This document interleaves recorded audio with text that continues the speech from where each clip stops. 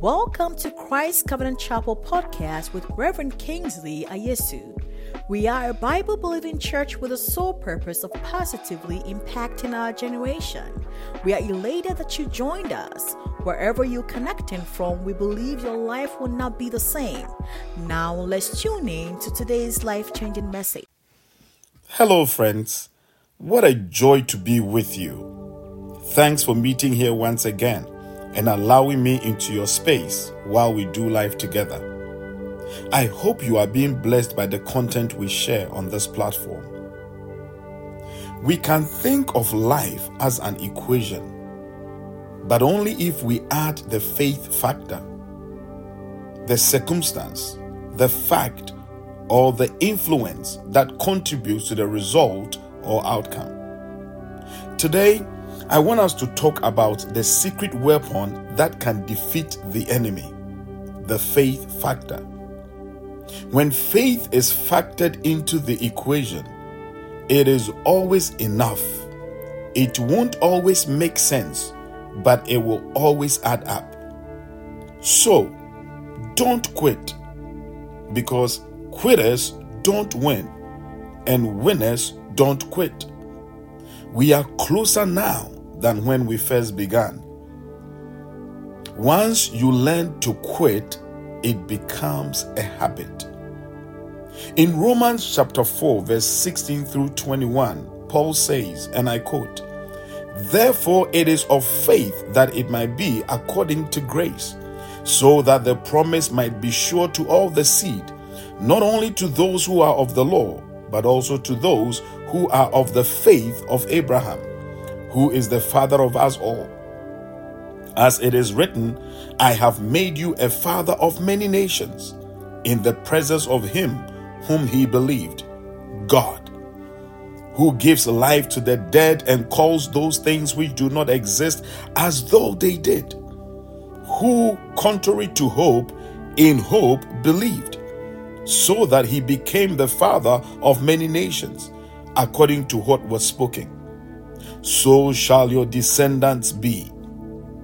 And not being weak in faith, he did not consider his own body already dead, since he was about 100 years old, and the deadness of Sarah's womb. He did not waver at the promise of God through unbelief, but was strengthened in faith, giving glory to God and being fully convinced that what he had promised he was also able to perform." End of quote.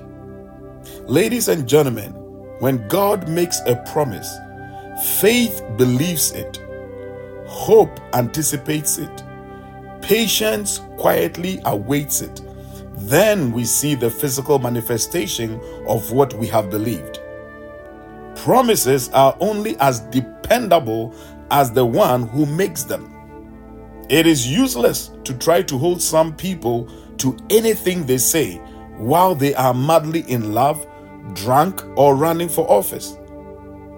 In Romans chapter 1 verse 16 through 17, again the Apostle Paul said, "For I am not ashamed of the gospel of Christ, for it is the power of God to salvation for everyone who believes, for the Jew first and also for the Greek. For in it the righteousness of God is revealed from faith to faith, as it is written, the just shall live by faith." If you don't live by faith, you can't live at all. One of the greatest fights of faith is the time between the promise and the physical manifestation of that promise. I call it the messy middle. The waiting period is the most agonizing period of our Christian walk. It is the in-between that the battle of faith is fought. It is in these two periods that we do not know what to do. When Jesus walked on earth, he demonstrated faith. You see, I think there is the Thomas faith and the Abraham faith. You cannot get Abraham's blessings with Thomas's faith. The Thomas faith wants to see to believe. The Abraham faith believes before seeing. The walk of faith is diametrically opposed to the walk of flesh. Faith makes cash out of God's check. St. Augustine said, faith is to believe what you do not see. The reward of this faith is to see what you believe. Faith is voluntary anticipation, believing there will be a fulfillment of those that are told us by the Lord. In Luke chapter 1 verse 45, Bible says, believing there will be a fulfillment of those things that are told us by the Lord. It is believing that it will be just as it was told us. When Paul was on a ship traveling to Rome to go defend the gospel before Caesar, they encountered a storm on the sea.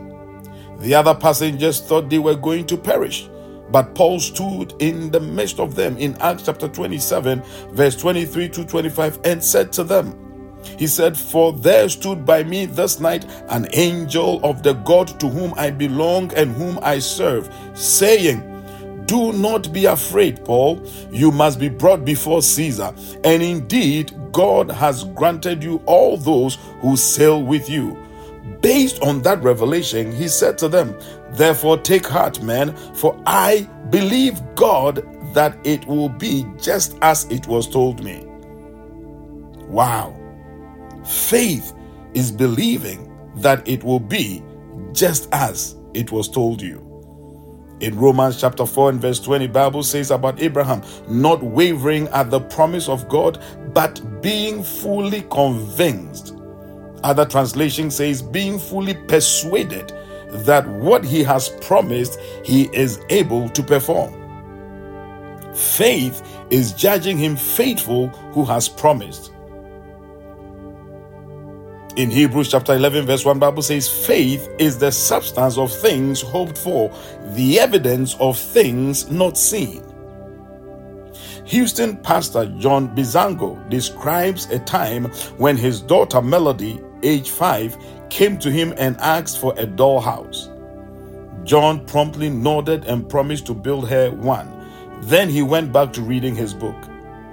Soon he glanced out his study window and saw Melody with dishes, toys, and dolls, making trip after trip, piling up playthings in the yard. He asked his wife what Melody was doing. Melody responded, oh, her daddy promised to build her a dollhouse, and she believed him. She's getting ready for it. John said he threw away the book and raced to the lumber yard for supplies.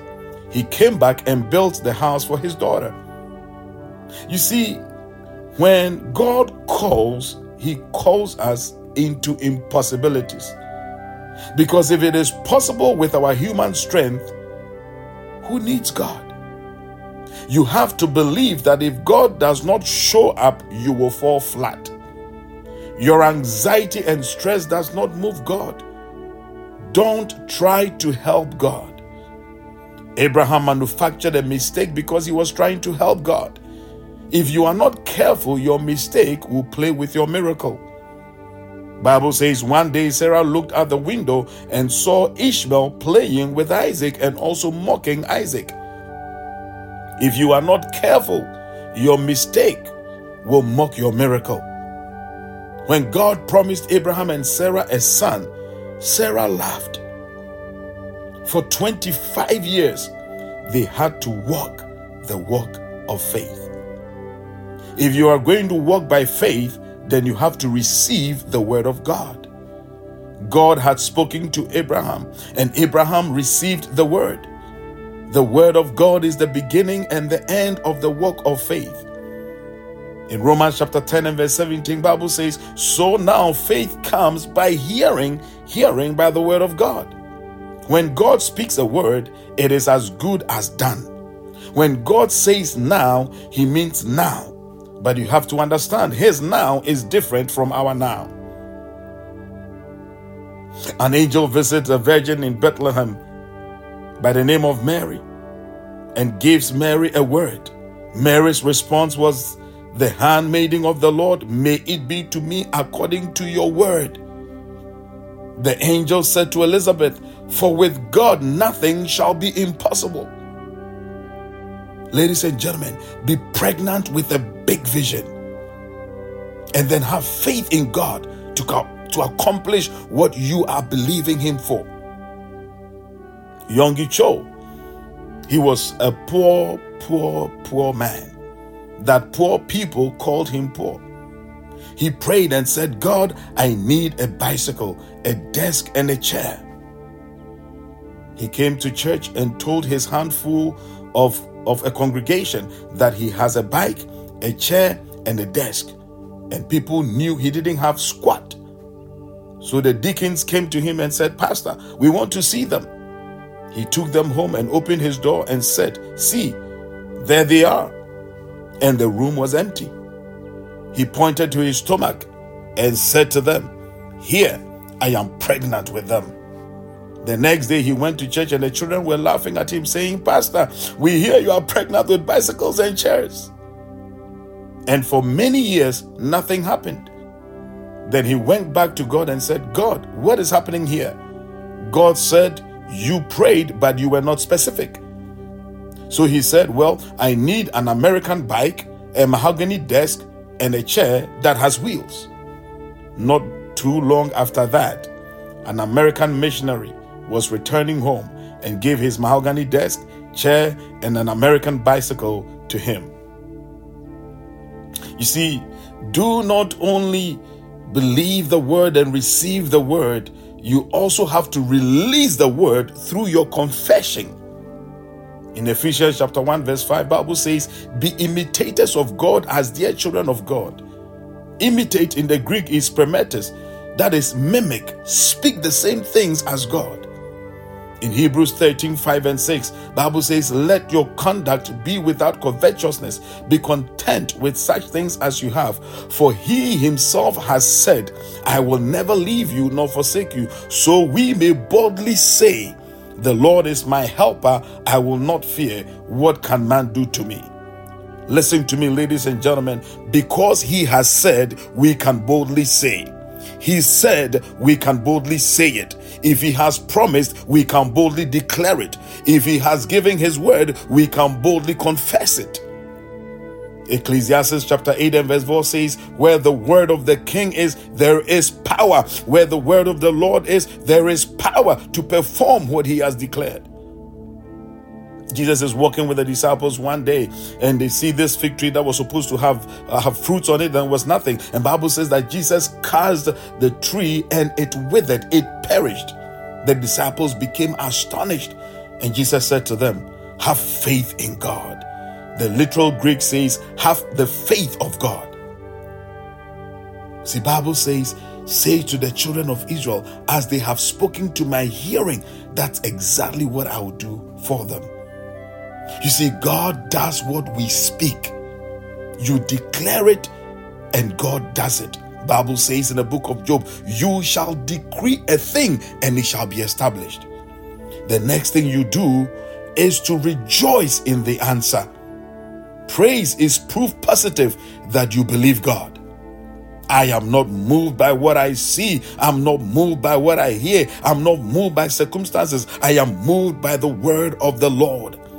In Habakkuk chapter 3, verse 17 through 19, Bible says, though the fig tree may not blossom, though fruit be on nor fruit be on the vines, though the labor of the olive may fail, and the fields yield no food, though the flock may be cut off from the fold, and there be no herd in the stalls, yet I will rejoice in the Lord. I will joy in the God of my salvation.